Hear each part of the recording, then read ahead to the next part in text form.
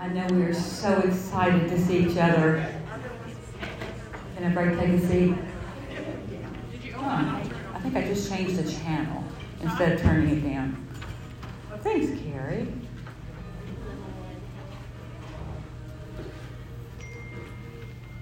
There you go. Okay, perfect. Well, Oh, wait, maybe. kept going. I'm one of those persons that only do one thing at a time. I have music, I'll sit here and listen to it.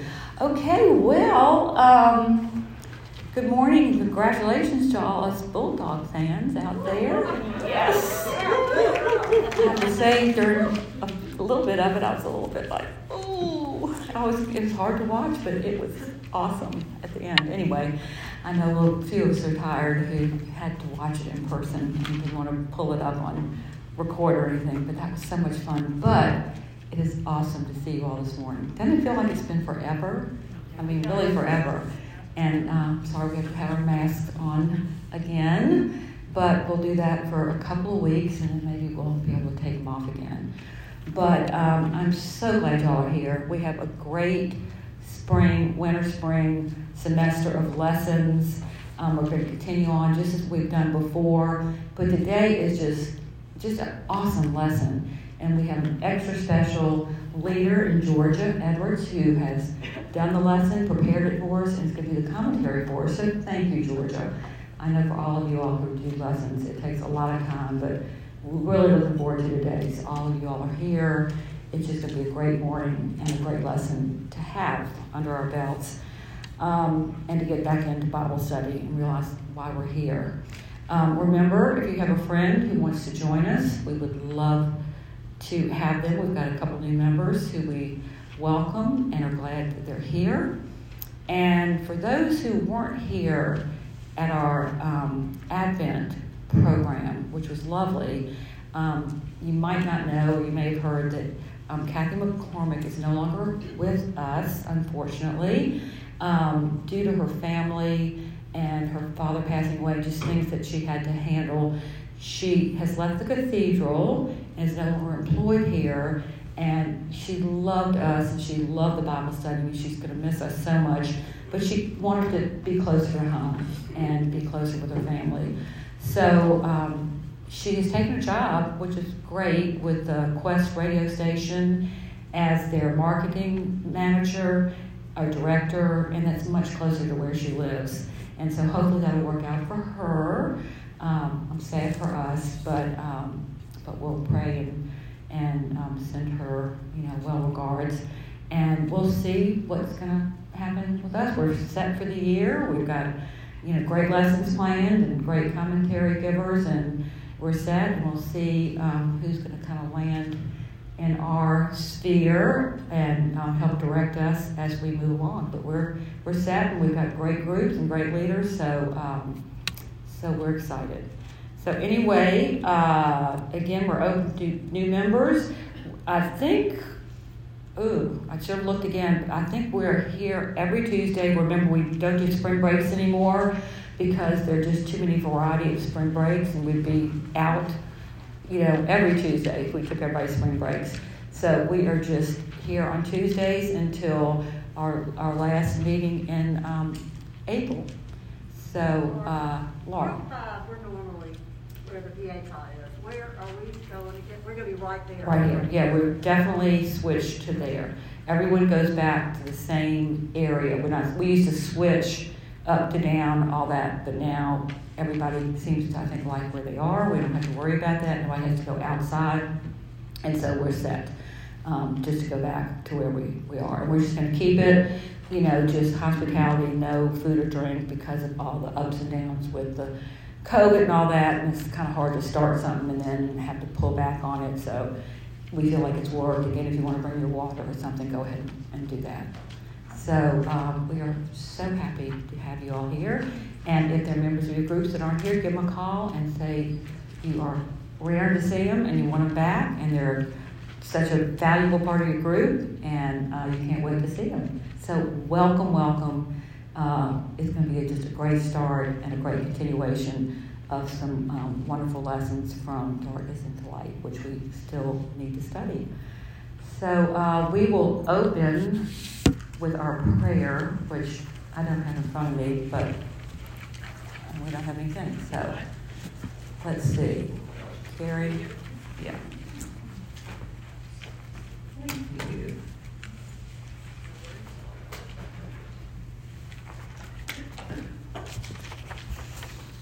All right, in the name of the Father, the Son, and the Holy Spirit, amen. Most loving Lord Jesus, we give you thanks and praise, for you are the light in our lives. When we find ourselves in moments of despair, your light brings hope. When we experience conflict, your light illuminates the path to peace. When we experience the darkness of fear, your light builds confidence in us. We turn to you and lay at the foot of your cross all of our despair, conflicts, and fear. We give thanks and praise, for through your death and resurrection, you destroyed the darkness of sin and brought us into your light. We pray this in your holy name. Amen. In the Father, Son, and the Holy Spirit. Amen. And I'd love to have Georgia come up. And I think all of you all probably know who she is. If not, it's Georgia Edwards, who's been with us for quite a few years now, and we are so blessed. Thank you, Georgia.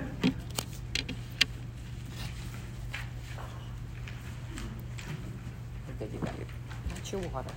Mm-hmm. Got your water. I've got the water. That's my king. Look at it. Sit there, just stays there.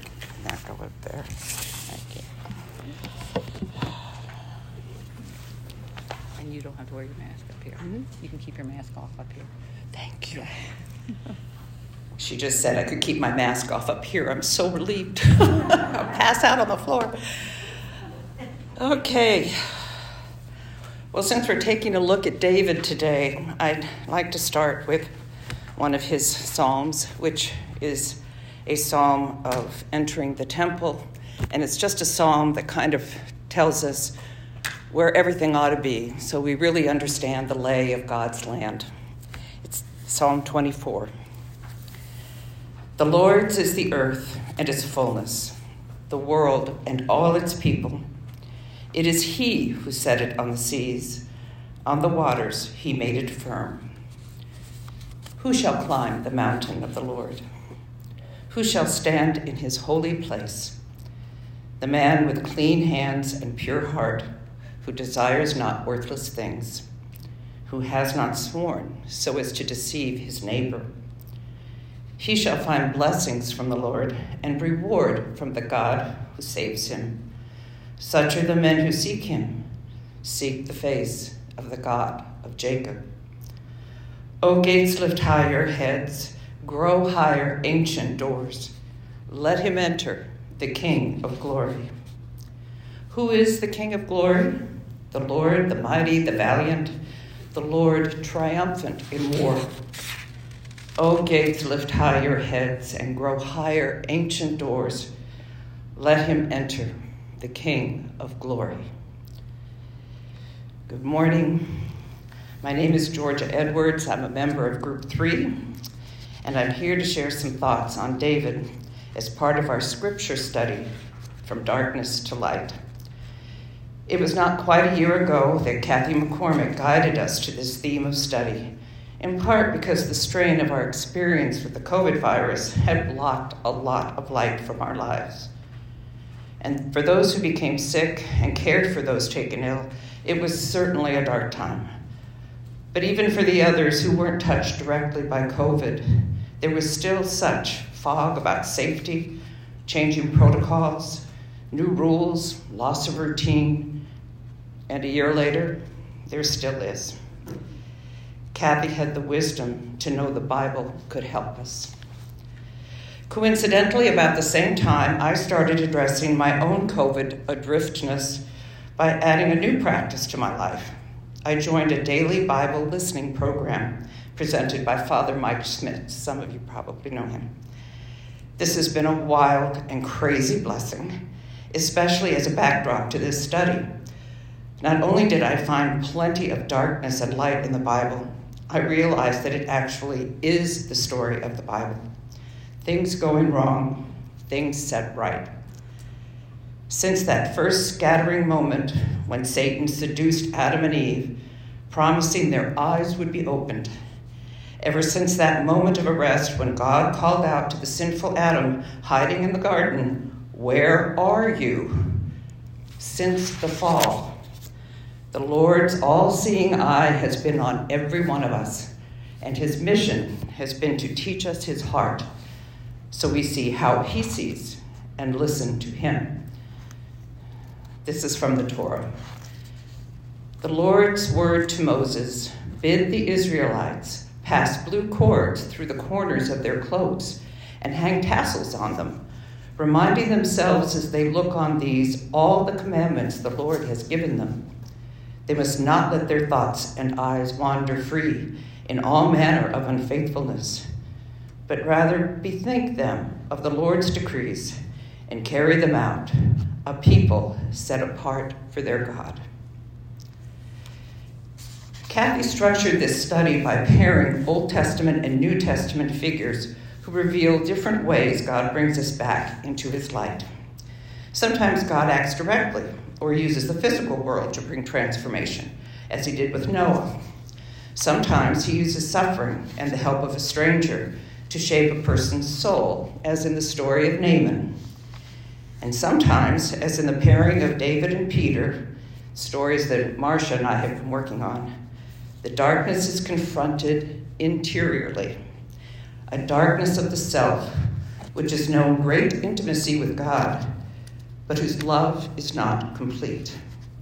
For different reasons, Peter and David couldn't surrender everything for God when it was called for.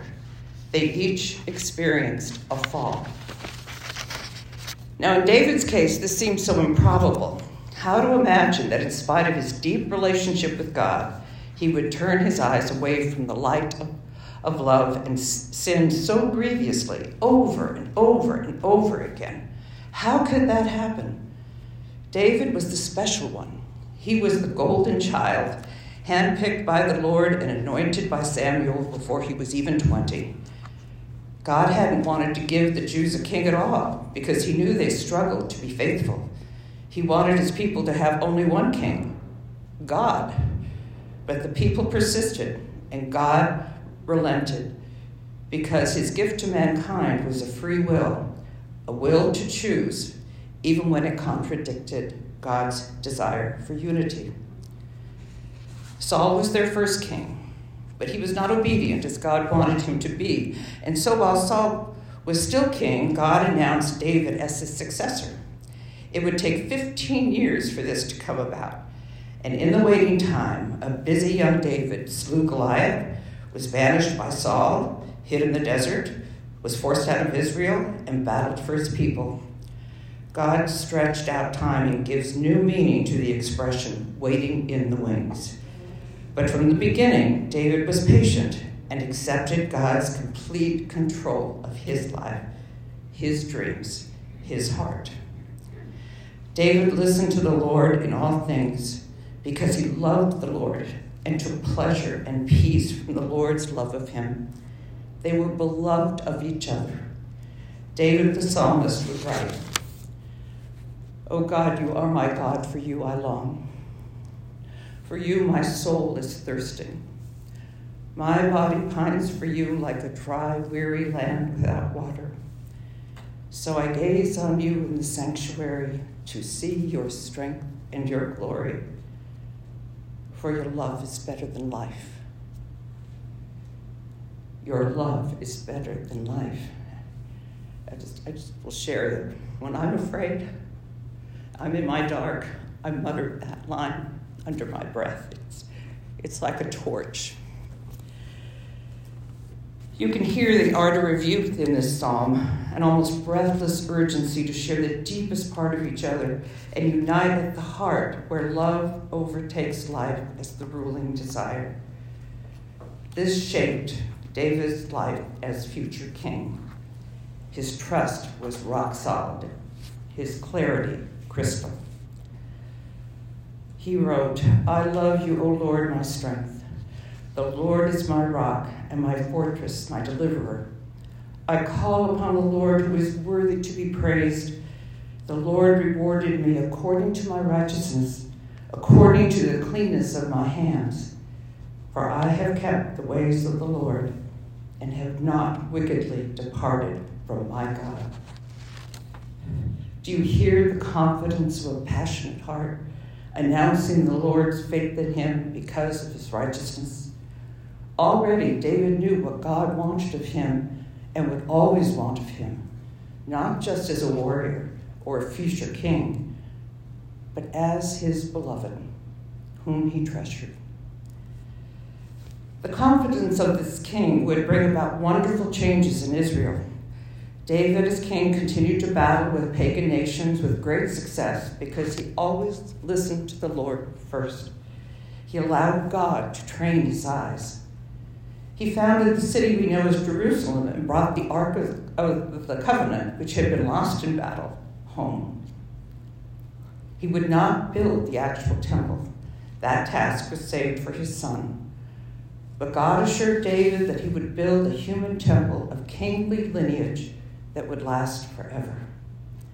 David the poet used his ability with word and sound to craft many of the Psalms, gems of illumination which capture the human heart in every stage of a relationship with God, from lamentation to praise to forgiveness to joy.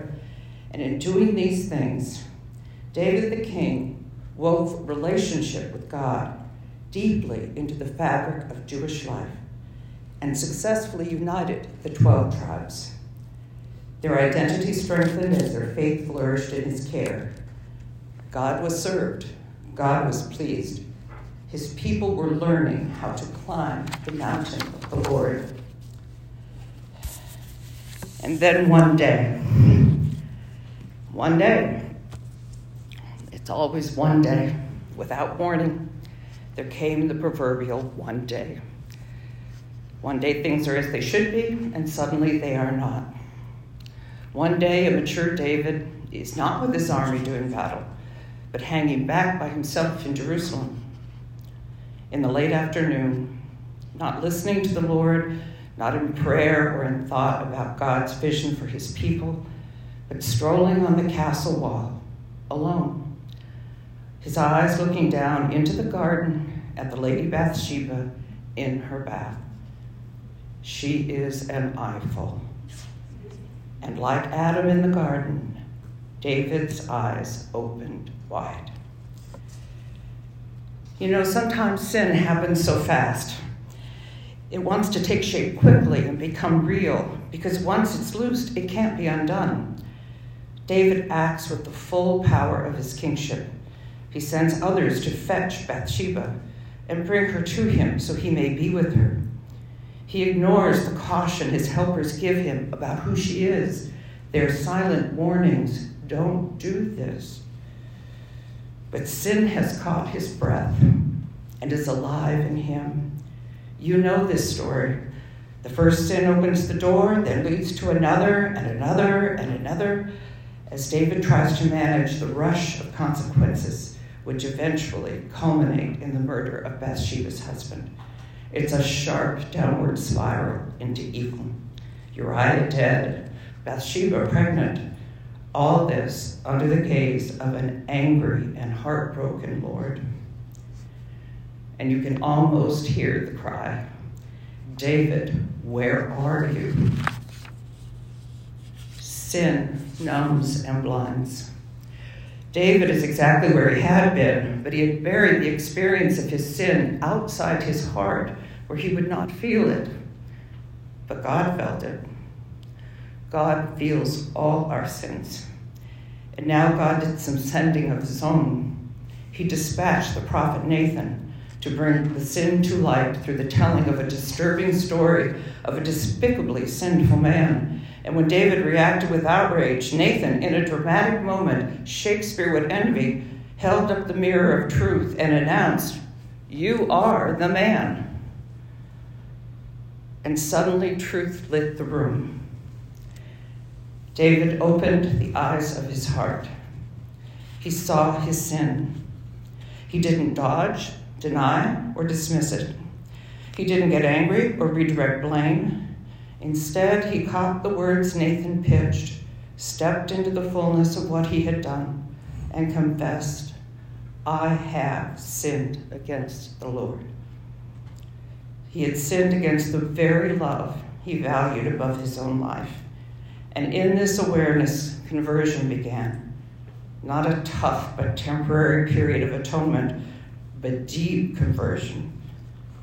A tearing or an inversion of the self, like the experience of a sock someone turns inside out by reaching down into the toe and then pulling it so that all the knots and strings are exposed and dangling. Dangling, that's David, exposed and ashamed. The suffering David and his family would endure for the rest of his life was unimaginable. But none of this would distract him from putting things right with his beloved. Ladies, there is so much to learn from his response to sin. Hitting bottom stuns, but it's the beginning of reversing course. David would write the Miserere, Psalm 51, as an outpouring of grief and longing for God's mercy. It is a masterpiece. And it's so important in the prayer life of the church that it's the only psalm prayed every week in the divine office, Friday mornings, the day set aside in the week for penance. It's also used in the office of the dead. The psalm is a map for all of us who seek God's mercy, a method for asking forgiveness, and just as important, accepting forgiveness, so the climb up the mountain can continue. Hearts align in air that is clear. Forgiveness from God isn't complete until it is freely accepted by the sinner. The way of Psalm 51 demands a lot of us. I'll point to three things. First, it asks us for bald self-reflection. Part of the responsibility of the maturing spirit is to know our weak spots, and we all have them. God gave each of us a crown of sorts, a source of power we call the free will. Every action we take and every thought we have as we wear that crown of free will through life is either an affirmation of God's desire or an affirmation of worldly desire. In repentance, we consider how well we wear the crown God has given us. For I know my transgression, and my sin is ever before me. Against you alone have I sinned and done what is evil in your sight. Next, the psalm prompts us to ask God for a clean heart. Behold, you desire truth in the inward being. Therefore, teach me wisdom in my secret heart. Restore me to the joy of your salvation and uphold me with a willing spirit. This part of contrition, asking God to make you new, is an astonishingly intimate exchange of love. Hearts rubbed raw by sin are healed when we ask for help, and God grants his grace. But first, in humility, we have to ask. And finally, and in some ways almost the most important, Psalm 51 leads the penitent to praise, praise, praise the Lord. Full voice, full throttle, from the heart, forgiven, unafraid. Just praise. Because praise is the great prayer of belonging. It lifts us out of sin like an invisible loving hand and lobs us high back into the lap of the beloved, who is all in all, the origin, the destination, the reason, the gift. Every day the divine office begins with an invitation to enter the day by first praising God. The words of that invitation come from Psalm 51. O Lord, open my lips, and my mouth shall declare your praise. To close, I'll just share that I worked on this over Christmas, and especially the Feast of the Epiphany, which is my favorite day of the year. I have an old wooden nativity set. I brought the king. And the kings are carved not with their crowns on their heads, but with their crowns in their hands to offer to baby Jesus. I love the kings, inspired, receptive souls who knew the time had come to leave everything and seek something more wonderful than the world had ever known. And with their free will, hat in hand, so to speak, they left all behind for what they valued more than their lives. The fear of the journey could not stop them, so into the dark desert night they went, up the mountain of the Lord. As it is with David, who received such blessings and sinned with such selfishness, but who repented from his core and took his crown in his hands, the darkness of his penitential journey could not stop him from returning to the Lord, from continuing the climb to his beloved. And so for us, ladies, whatever form the darkness takes, despair, affliction, the worst sin, we too will seek God's light. We will return to him because the ancient doors have been opened. The mountain calls, and his love is better than life. Pray with me. Oh God, I adore you. I give myself to you. May I be the person you want me to be. May I be the person you want me to be. And may your will be done in my life today. May your will be done in my life today. God bless you, ladies. Thank you.